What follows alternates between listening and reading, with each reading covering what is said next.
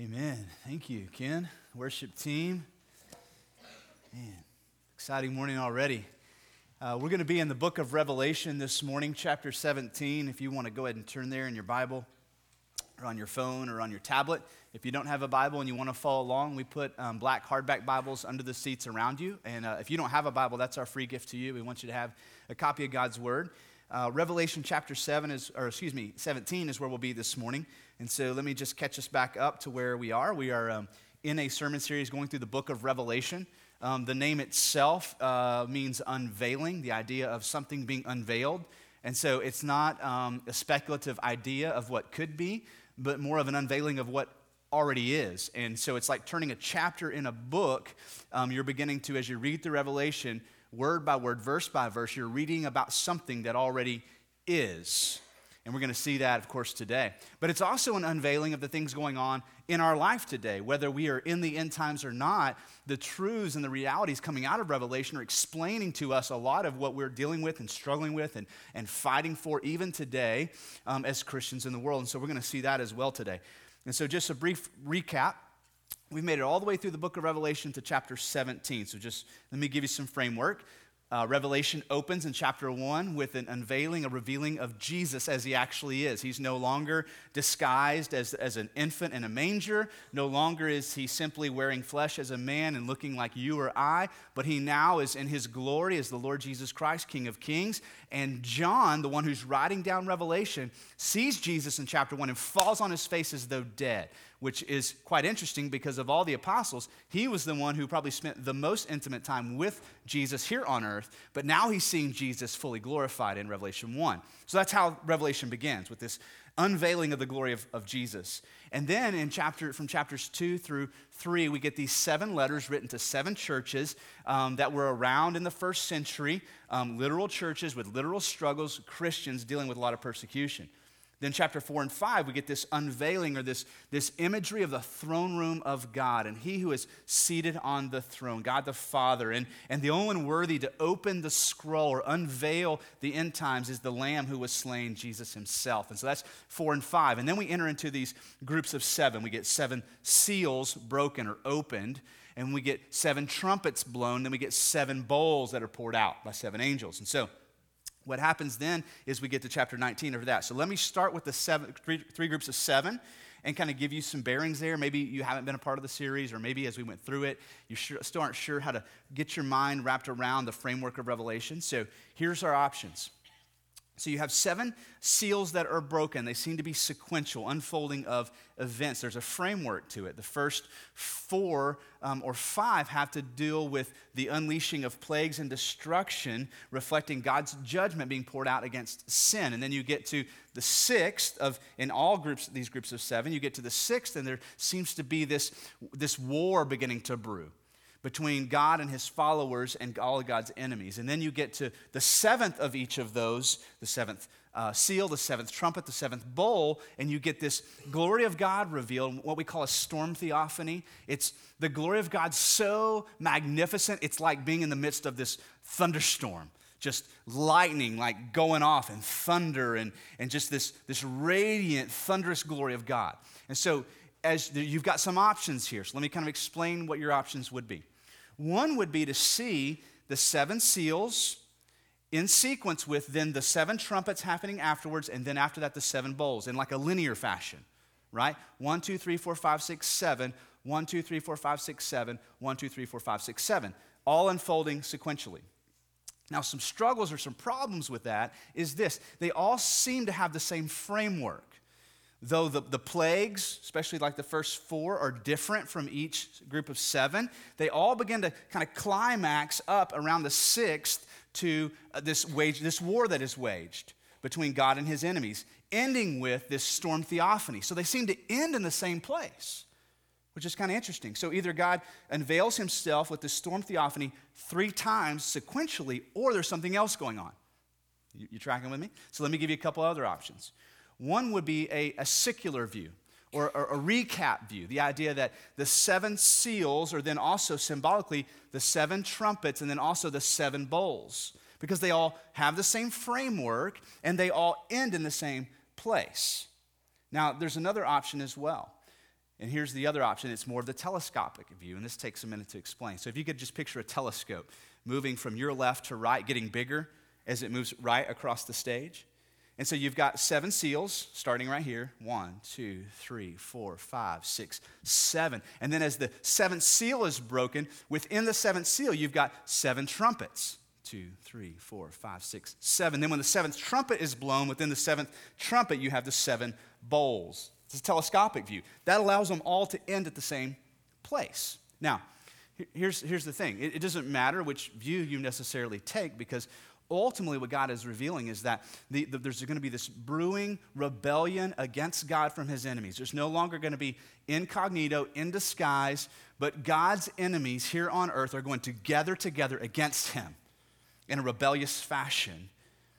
And at which point God will unveil his glory and make all of his enemies like his footstool. So whichever view you take, I'm good with it, because we all end in the same place, this unveiling of the glory of God and the ushering in of God's kingdom. The kingdom of man becomes the kingdom of God. And so now let me just help you out. So when you read through the Bible, especially places like Genesis 1 and 2, there's some interesting things that happen that if you're not careful or not familiar with how this literature is written, you might get lost. So what happens in Genesis 1?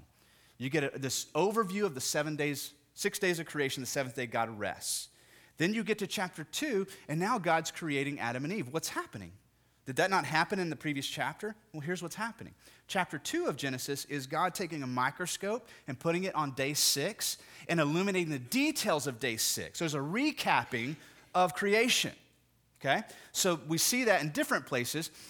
That quite possibly could be going on here in Revelation. It seems that way with the 7 seals, the 7 trumpets, and the 7 bowls, what's laid out in overview. Then we get to chapter 17. We're going to begin to see that play out with more detail, kind of a recapping, if you will, of what already has been overviewed. So that might help you, because we're going to read through some things and you're going to think, well, didn't we cover that in chapter 12, or didn't we cover that in chapter 13 or 14? Yeah, absolutely. There seems to be maybe this overview given, and then there's a microscope placed on some specific details and symbolism. So there's just some help for you as we go through Revelation. If you're visiting with us, thanks for joining us. I hope today is helpful for you and encouraging, and if nothing else, inspiring. But more than anything, we want you to see the Lord Jesus Christ is King of Kings even today. Even before this unfolds, he is still King of Kings today. And we're going to get started now in chapter 17 as the crescendo of human history begins to build. As this building up, this ramping up to what theologians will call the eschaton, where human history gives way to eternity. The bookend, if you will, of temporal time gives way to eternity. And so right now we're in that ramping up. Verse 1 of chapter 17. Then one of the 7 angels who had the 7 bowls came and said to me, "Come, and I will show you the judgment of the great prostitute who is seated on many waters, with whom the kings of earth have committed sexual immorality, and with the wine of those of whose sexual immorality the dwellers on earth have become drunk. And he carried me away in the spirit into a wilderness, and I saw a woman sitting on a scarlet beast that was full of blasphemous names, and it had 7 heads and 10 horns, and the woman was arrayed in purple and scarlet and adorned with gold and jewels and pearls, holding in her hand a golden cup full of abominations and the impurities of her sexual immorality." Now, we got 2 primary characters here we're going to look at. The woman, this prostitute, and then also the one on which she is seated. And so the woman, first of all, when we look at what's happening here, this woman is interacting with the beast that we saw from chapter 13. We'll look at that in just a second. So what we're seeing here about this woman is that she's going to be very luring, very tempting to the nations. That's symbolically through the idea of her being a prostitute, sexual immorality, and the idea of wine or drunkenness. She's going to find a way to intoxicate the nations and draw them underneath her spell, if you will, into some sort of loyalty or allegiance, which we're going to see play out here.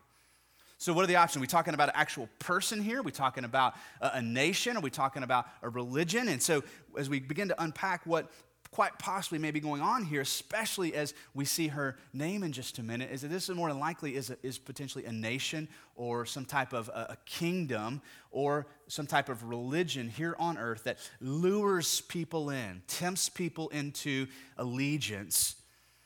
And so here we potentially have a blasphemous nation or a blasphemous religion that seduces the nations. What with? It seems to be some sense of luxury or wealth, according to the description here. The woman was arrayed in purple, that's symbolic for royalty, and also in scarlet, which is symbolic for wealth. She's adorned, which is an English word. The actual Greek word here is to be golded, but that's not an English word. When you dip something in gold, you gold it. And so she's golded with gold. It's like this double emphasis on the idea of wealth here. She is literally golded with gold or adorned with gold and jewels and pearls. So there seems to be in her luring some sense of wealth here. Now that's closely connected to what we've read in Revelation before, how the economy itself, currency, will be used to manipulate people into following the beast. That if you don't have the mark of the beast, whatever that might be, you're not able to participate in the economy of the society, or things will be greatly inflated because you're operating on the black market or some type of bootleg system. And so the economy, wealth, seems to be one of her primary leverage points here as she lures and seduces people in. Now, that doesn't surprise me. Does it surprise you? I mean, we are prone to be lured by wealth, aren't we? And we get sucked into some weird things sometimes because of wealth. Anybody get involved in the pyramid schemes going around in the mid-90s? Me neither. Yeah, that was brilliant. Pay X number of dollars and just wait, and if enough people sign up, you're going to get paid up this amount of money, and then it just keeps going and keeps going until what? Until it gets busted, and then everything folds, and you lose your $100. That was just such a smart thing, right? So we do such silly things sometimes, and we're quickly and easily lured by wealth. And it seems like there's going to be some type of luxury or wealth utilized to lure people in, because we ask ourselves, how would I ever be lured into some kind of, weird religion or blasphemous system? And so it's through this idea of being drunken or intoxicated with potentially wealth. We look at the beast. This is the same beast from chapter 13, the beast who rose out of the sea in Revelation 13, who displayed the mortal wound as though he had been healed. We spent some time on that when we were there. This, if you will, this imitation of Jesus himself. So this beast is the Antichrist, utilizing some type of wound, some mortal wound that looks like has been healed to project himself to the people. And people are amazed by this. Wow, you should be dead. We don't know if he's overcome cancer or what has happened to this particular individual, but he's done something mimicking or hijacking the cross and the resurrection to gain loyalty from the people. That's the beast who this woman is interacting with. So we see that this woman was sitting on the scarlet beast or riding the wave of influence of this beast. And she's holding in her hand a golden cup full of abominations and the impurities of her sexual immorality. She's holding something in her hand that to those who look on it looks like it should be good and pleasurable, but inside are the abominations of rebellion towards God. If you're taking notes with us today, let's fill in this first statement. This is what we're seeing about Satan himself. Because remember, this beast, this Antichrist, is under the loyalty and allegiance and influence of who? Chapter 12, the dragon, Satan himself. Satan uses the intoxicating pleasures of wealth and immorality to seduce people away from God. Now, did the pastor just say that money is evil? Absolutely not. It's an inanimate object. It's not evil. Jesus didn't say it was evil. What did he say is evil? The root of all evil is what? The love, the intoxication of wealth, being drawn to compromise your character and your standards, your morality, your faithfulness to Jesus. Being tempted to compromise all those things for wealth is the root of all evil. And so here we see this prostitute riding the wave of the influence of this beast, luring people, tempting people with wealth and immorality. Did you know that immorality itself offers up pleasure? There's pleasure to be had in sin. It's very short-lived and temporary depending on the sin, but there's a pleasure, a euphoria, if you will, to be had, whether it's just an adrenaline release or a high or some sense of self-gratification, whatever it is, whether it's gossip or stealing something, like there can be a pleasure, a momentary pleasure involved. And so this prostitute is luring people and seducing, intoxicating people with wealth and immorality into some sort of allegiance away from God. Verse 5. And on her forehead was written a name of mystery. This is her name. Babylon the Great, mother of prostitutes and of earth's abominations. I'm going to slow down here.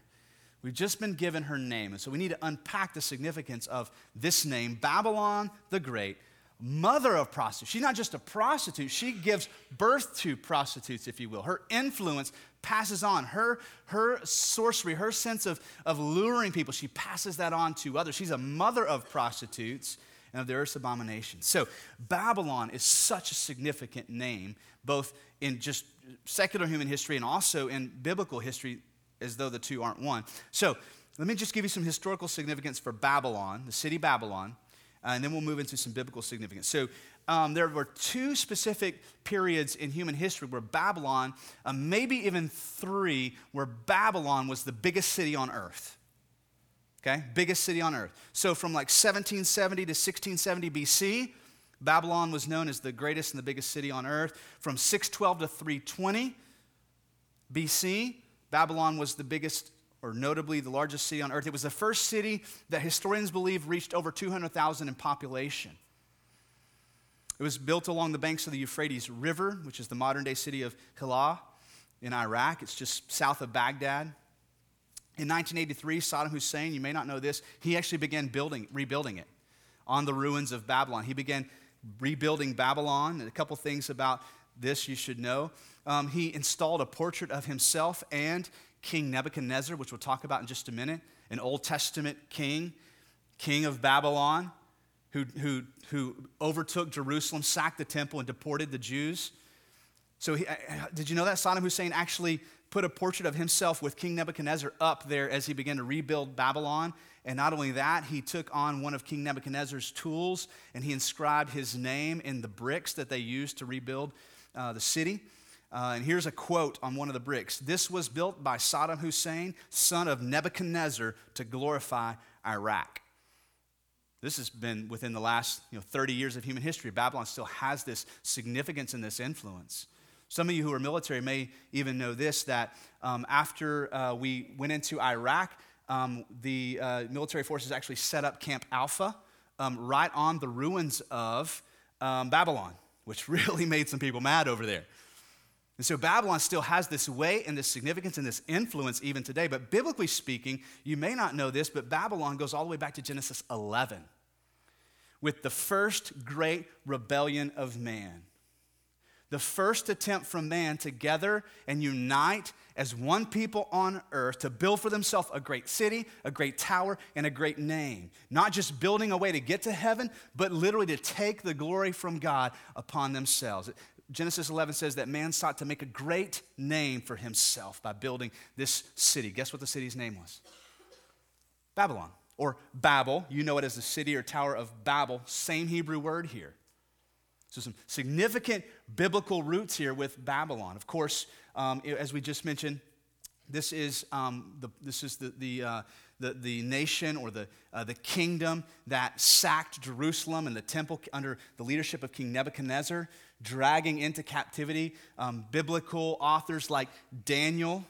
If you know this, Daniel, along with Shadrach, Meshach, and Abednego, were taken into captivity, significant piece of your Old Testament.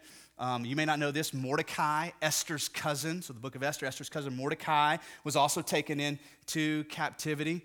And so this city of Babylon, this kingdom represented here, had a significant impact on the Old Testament. Jeremiah and Ezekiel prophesied that Jerusalem would fall to Nebuchadnezzar, the king of Babylon. Of course, the book of Daniel is specifically talking about Nebuchadnezzar dragging into captivity the Jews.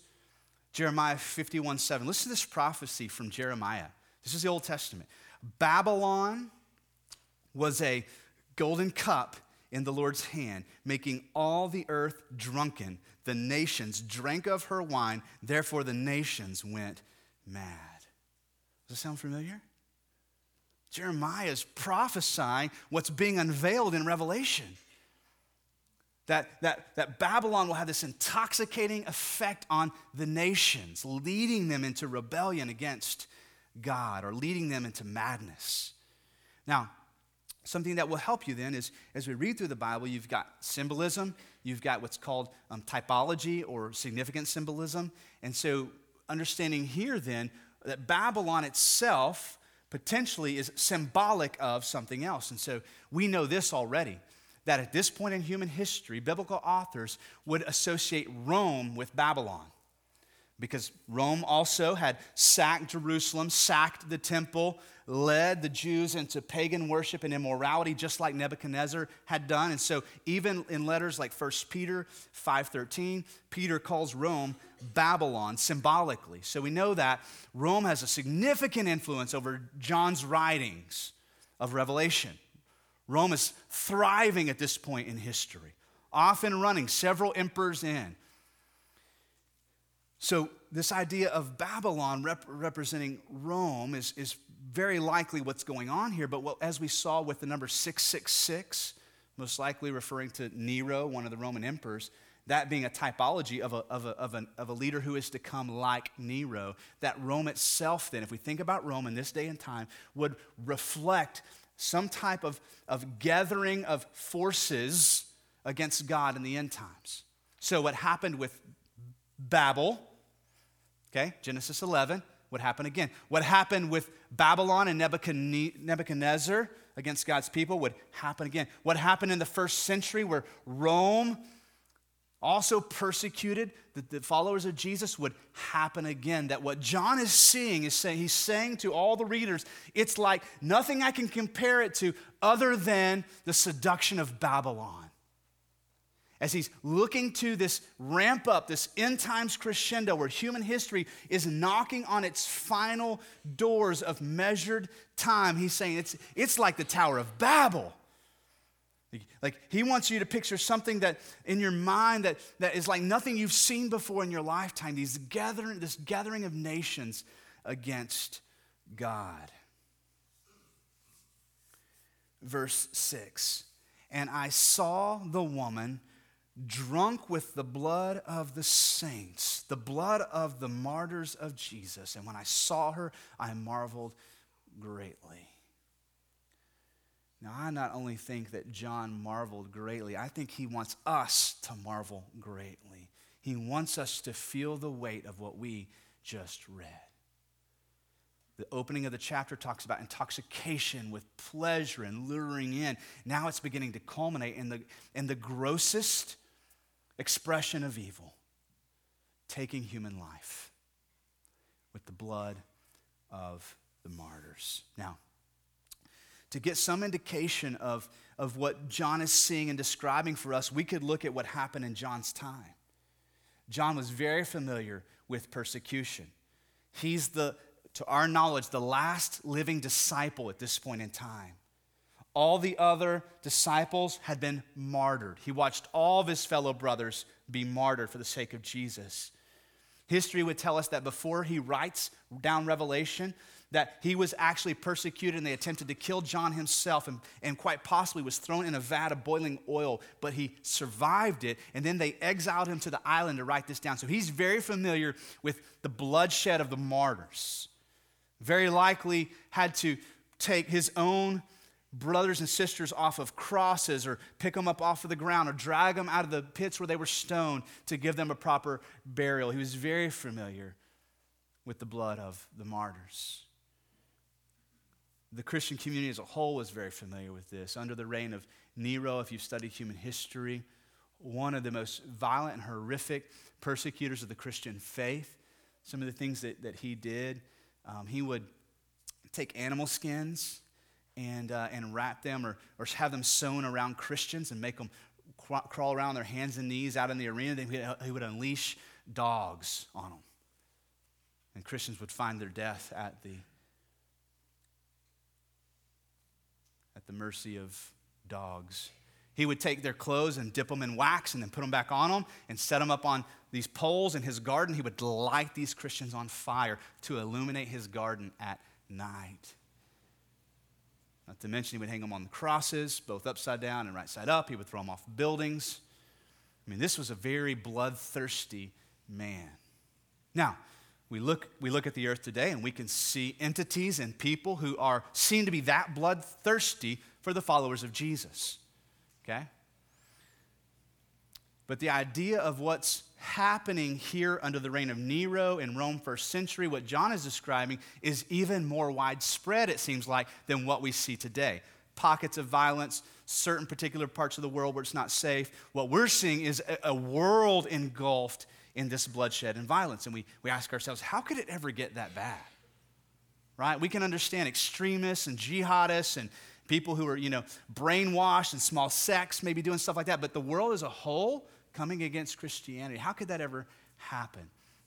I think it's important to note what we just learned about sin. Sin is intoxicating. Sin is intoxicating.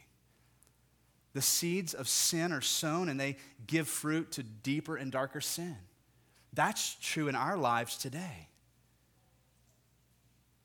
Pursue, cultivate, make room in your life for sin. And if it's not rooted out or pulled out, guess what? It's going to come to fruition and give birth to what? Greater sin. Why? Because the pleasures are no more pleasurable. You've got to do it, right? It's got to be darker. It's got to be deeper. It's got to be bigger. So what seems like, lightweight pornography will give birth to some really dark things. And we say, how did that person ever get here? Or we look at how drug addictions go from where they start as just a social activity, an unexpected one-night thing, and then all of a sudden there's desperation and darkness and even death. How did it get there? Because sin is intoxicating. It's blinding. It's drunkening. It reduces our senses. Our spiritual senses become calloused. The first time there's conviction, there's a sense of this isn't right if you're in Christ, but you continue and you continue and you continue, right? And this callousness comes over. How could it ever get to the place where the world will be this bloodthirsty, if you will, drunken on the blood of the martyrs? Because sin gives birth to more sin. If you're taking notes, the intoxication of sin always gives way to deeper and darker sin. It's the nature of sin. In the same way, Christ in you is sanctifying you, growing you. You'll look more like Jesus tomorrow than you do today, especially if you sow seeds of God's word into your life and you spend time with him. Every moment you're with the Father and acknowledging his presence are like seeds being sown. It's a cultivation of a garden, and you're growing more and more progressively to be like Jesus. If, on the other hand, you're sowing seeds of sin, then you know very well that you wake up tomorrow feeling more desperate than you did today. And you sow a sin to feel some sense of emptiness, and in the moment you feel pleasure, then tomorrow you feel more empty. And sin gives way to more sin.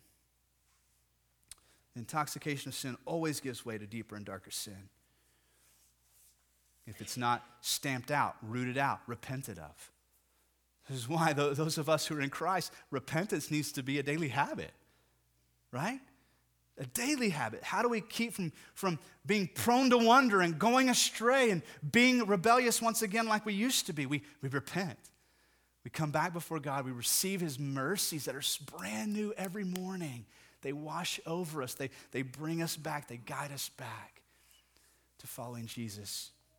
Revelation 17, verse 7. But the angel said to me, "Why do you marvel? I will tell you the mystery of the woman and the beast with the 7 heads and 10 horns that carries her." Again, this prostitute and the Antichrist. This prostitute and the beast who rose from the sea or from the abyss. Verse 8. The beast that you saw was and is not and is about to rise from the bottomless pit. Let me say that again. This beast that you saw was and is not and is about to rise from the bottomless pit and go to destruction. And the dwellers on earth, whose names have not been written in the book of life from the foundation of the world, will marvel to see the beast, because it was and is not and is to come. So we've been introduced to something here. Now, we've already identified this beast as the Antichrist from Revelation 13, who had this mortal wound that was healed. And now here specifically we're looking at, again, this great effort from Satan to hijack the identity of God. And people struggle with the idea of worshiping a triune God or believing in triune God. Satan himself is portraying to be a triune God, a Trinity God, with the dragon, the Antichrist, and the false prophet, and mimicking these attributes of God. And here the primary thing that we see being mimicked is God's eternal nature. So that phrase, who was and is not and is to come, is a play on words. That is a mimicking of he who was and is to come. This beautiful biblical reference to God's character from Old and New Testament saying, you want to know something about God's nature? He was and he is to come. Saying what? He's eternal. Don't just think of him as was, and don't just think of him as is or is to come. He always has been, he is now, and he always will be.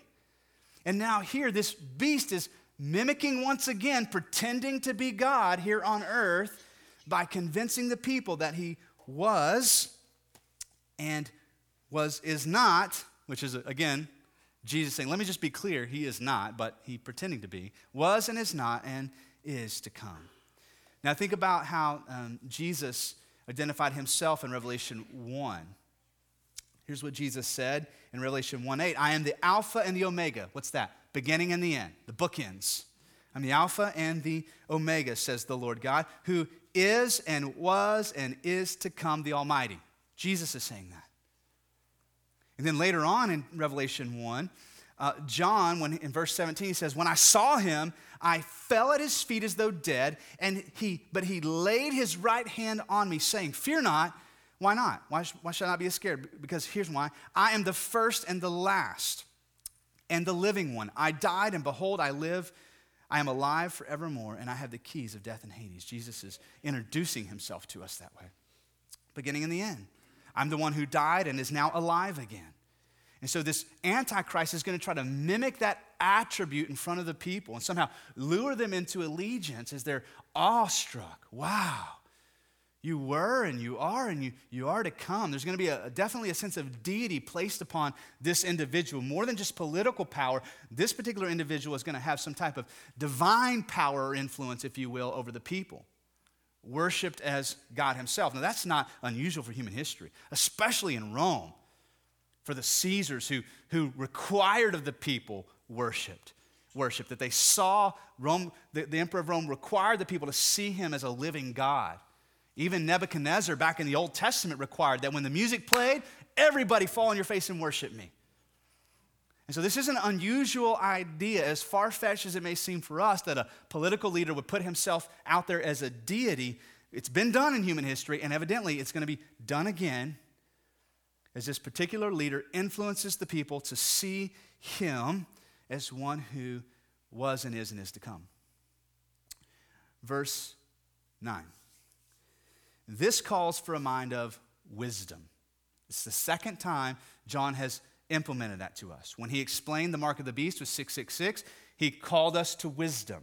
Here again, John is calling us to wisdom. This calls for a mind of wisdom. The 7 heads are 7 mountains on which the woman is seated. They are also 7 kings, 5 of whom have fallen, 1 is, and the other has not yet come. And when he does come, he must remain only a little while. As for the beast that was and is not, it is an 8th, but it belongs to the 7, and it goes to destruction. Now, I spent a lot of hours this last week trying to unpack all that with the help of some very smart theologians and commentators. And I feel like I could spend a couple hours with you talking through options. But here's what I came to at the conclusion is this. It's not quite clear fully the symbolism that's represented here. So let me talk through the more obvious pieces of this in terms of symbolism. So you have this beast that has 7 heads, okay? And so it says in here in verse 9, the 7 heads are the 7 mountains on which the woman is seated. Now, Rome was actually built on 7 hills. You may have already known that. The 7 mountains, 7 peaks, 7 hills of Rome. And so you have the 7 hills of Rome. Matter of fact, Domitian, who was the emperor at this time while this is being written, he actually instituted a celebration of Septimodium, which is a celebration of the 7 hills. So Rome was known worldwide as the city on 7 hills. So we're reading here that this calls for wisdom. The heads are the 7 mountains on which the woman is seated. This woman being Rome, also being symbolic of a nation that is to come or a kingdom that is to come that will rise against God. Now, we keep reading though. They are also 7 kings, 5 of whom have fallen. 1 is, the other has not yet come. So it seems like there's 7 kings referred to here, potentially emperors of Rome. The problem with trying to figure out which emperors are being meant here is the way that human history unfolded in the first century. Matter of fact, after Nero's death in the next year and a half of Rome, Rome saw 4 emperors. And so from a historical standpoint, not all those emperors were acknowledged, depending on the historian. And then not all of the Roman emperors were favored, so some of those aren't recognized by historians. So it's really difficult to figure out, okay, which 7 emperors are we talking about? Is Domitian the 6th one that is ruling over Rome at the time this is being written, and then there's 1 more who is to come? We know that more emperors come after Domitian, more than just 1. So we're not quite sure how this plays out. But if we keep reading, we see something that is helpful. They are the 7 kings. 1 has fallen, the 1 is. 1 has not yet come. When he does come, he must remain for a little while. As for the beast, he was and is not. It is an 8th, but it belongs to the 7, and it goes to destruction. So here's what we can know, that this 8th is being connected to the 7. So whatever specifically is implied here, there will be a unique relationship between this 8th, which is the beast, and the 7. I'll just let you kind of marinate on that for a while, see if you can figure that one out. Then in verse 12, so we have a beast with 7 heads and 10 horns, and the 10 horns that you saw are 10 kings who have not yet received royal power, but they are to receive authority as kings for 1 hour together with the beast. These are of one mind, and they hand over their power and authority to the beast. Let me stop there, and then we'll read the next verse. So, 2 options here. Rome was divided into 10 provinces. And so potentially these are leaders from 10 provinces of Rome operating under the kingship or the authority of the emperor. But another thing that is known about Rome in its military practices is that when it would conquer a nation or a people, he would often set up a false king or this kind of small king, if you will, who had a sense of authority but was under the authority of Rome, these little smaller kings. And so what we're seeing here in this particular passage is this idea that if we read it this way, the 10 horns are 10 kings who have not yet received royal power. So as of the time this is being written, or from John's perspective, these 10 have not stepped into rule yet. But they will, and they will do so. They'll receive some type of authority as kings for a limited amount of time, for 1 hour. Be a short period of time. These are of, now this is important, this is the main gist of what we're reading here. These are of one mind, and they hand over their power and authority to the beast. And why is that significant? Because remember, this beast represents the Antichrist. And his great swindle, if you will, is to hijack the identity of Jesus, to use the same things that Jesus uses to gather loyalty and allegiance to, and he uses them to fool people into blindly or drunkenly following here. And now he's being presented as a king of kings. A king of kings. And he just set himself up at this point in human history, whenever it happens, whoever these 10 kings are, as a king of kings. And he's called them to great unity and allegiance. These are of one mind. And they hand over their power and authority to the beast. And they will make war on the Lamb, and the Lamb will conquer them, for he is the Lord of lords and King of kings. And those with him are called and chosen and faithful. So this is ramping up to this great conflict, this epic battle. And this Antichrist will rise against Jesus himself with these 10 false kings, presenting himself what? as one who had a mortal wound, who was healed, who was and is to come. He's presenting himself as a king to king to make war with the one who truly is the King of Kings, who was and is to come. The one who had a mortal wound on the cross and went to the grave and yet was healed. And the Lamb will conquer them. The Lamb will conquer them. The Lamb might conquer them. I hope the Lamb conquers them. The Lamb will conquer them. Why? For he is the Lord of lords and the King of kings. Verse 15. And then the angel said to me, the waters that you saw where the prostitute is seated. Now, Babylon was seated along the waters of the Euphrates River. So that imagery here, I think, is being implied of a city set on this amazing, magnificent waterway. But look at the symbolism here.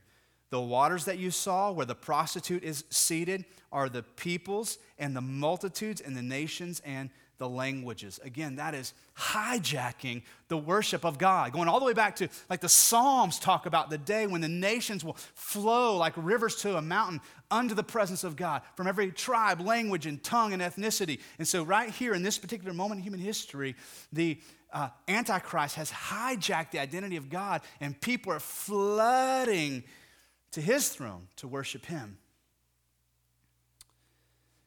And these are the people.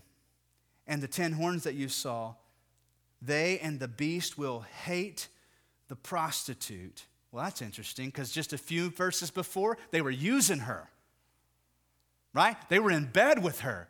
And now they have turned in hatred towards the prostitute. They will make her desolate, naked, and devour her flesh and burn her up with fire. This is the second time in Revelation we've seen Satan turn on his people. Now, this quite possibly is the same instance, just being repeated and described again.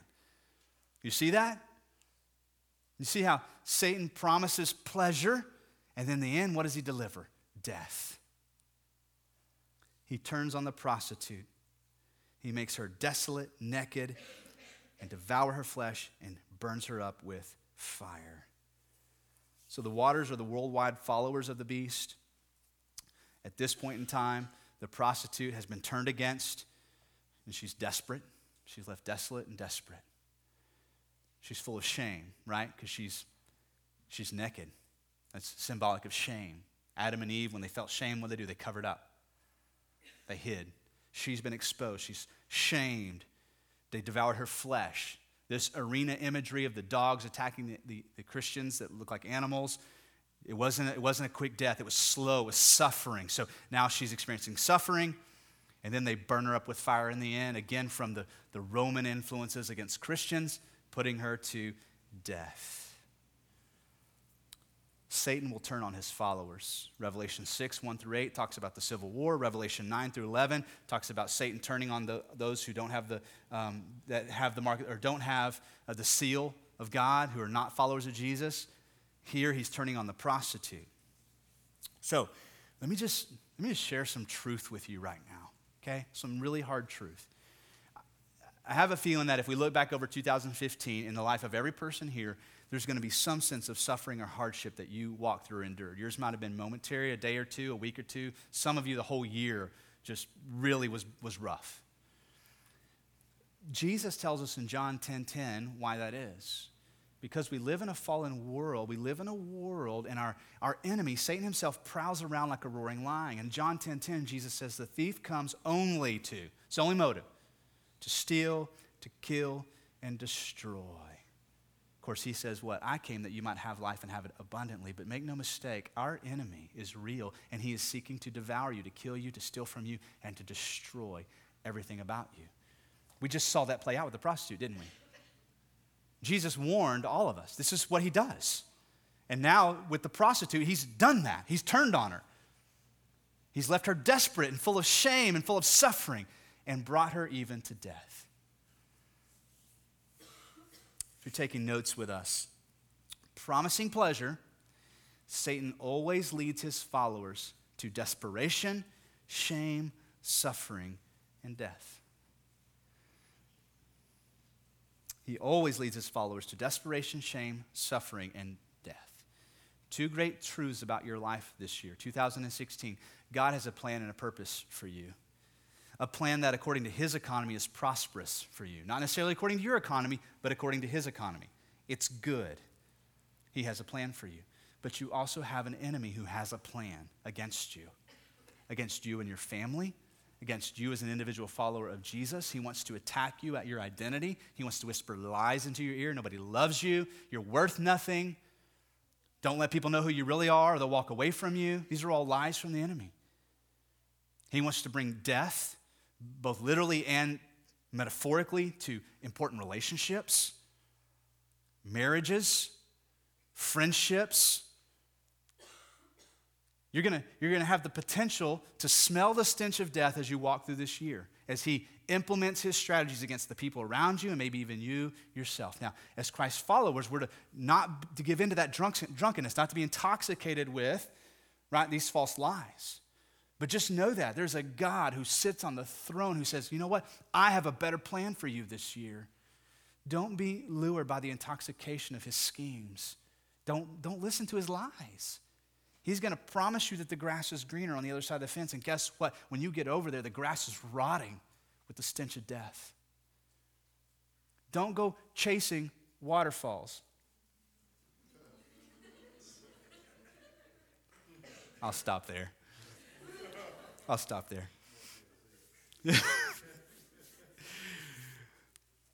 Let's finish this chapter. Verse 17.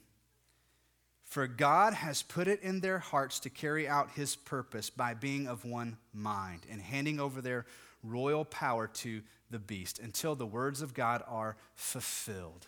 And the woman you saw is the great city that has dominion over the kings of the earth.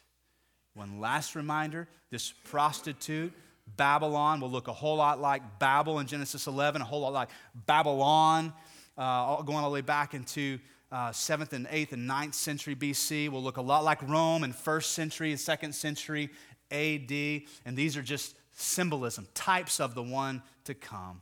This great city that will have dominion over kingdoms, presenting itself as what? A false king of kings. But God ends here by letting us know what? These things are absolutely going to happen, but they're only going to happen under his sovereign authority. Without his authority, his sovereignty over this is doomsday, right? This is go dig a bunker in the backyard and stock it with water and canned goods and arm yourself, right? This is like, I got no other hope if I don't fight for myself. But God says, no, as he says to John, you don't have to be afraid. You don't have to be afraid. Why? Because I am and I was and I am to come, and you know me and I know you. I'm yours and you're mine. You follow me by faith, and I've adopted you into my family. God, my Father, calls you son and daughter. You don't have to be scared. Why? Because all of this, though it's very certain to happen, happens under the sovereignty of the true King of Kings. The prophecies of God will always unfold according to his will and under his control. According to his will and under his control. There's the temptation to feel like it's out of control. Did you have some moments like that in 2015? This just seems out of control. God, did you forget about me over here? Or what's going on here? Or you may have some of those moments this year.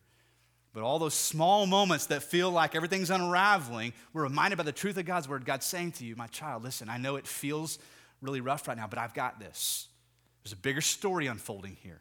I've got my hand on your little story, your small piece of the timeline. I've got my hand on it. I see what's going on. We're going to make it through this.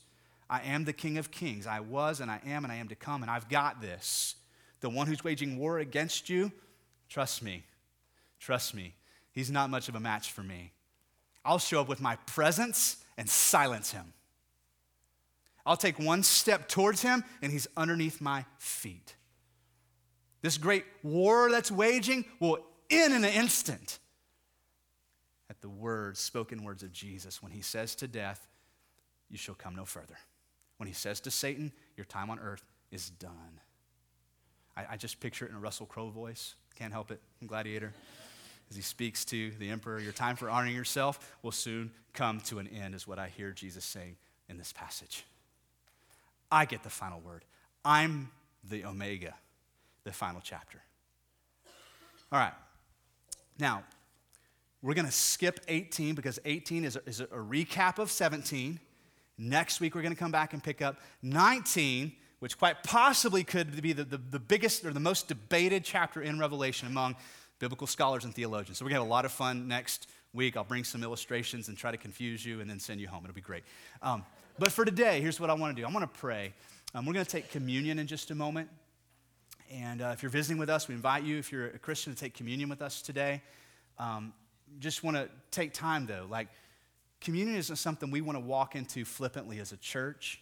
We take it every month, and we never want it to become ordinary or routine, right? So what we want to do every time before we take communion is just take time to prepare our hearts and reflect on the great symbolism of communion, that through Jesus' body being broken on our behalf and suffering and going to the cross and the shedding of his blood, you and I have hope, we have life, we have grace, we have peace, we have forgiveness. When you think of the cross, you need to hear God the Father saying to you, hey, I'm going to take your place. I know you've made some bad choices. Let me take your place. I'll take upon myself the suffering that you deserve and the punishment you deserve. So when we take communion together as a church, we're celebrating that together. So we want to take a moment just to meditate on just how amazing God's grace has been for you. Did you do that? Just take a minute to think about. Let's pray together. Think about the goodness of God's grace over your life.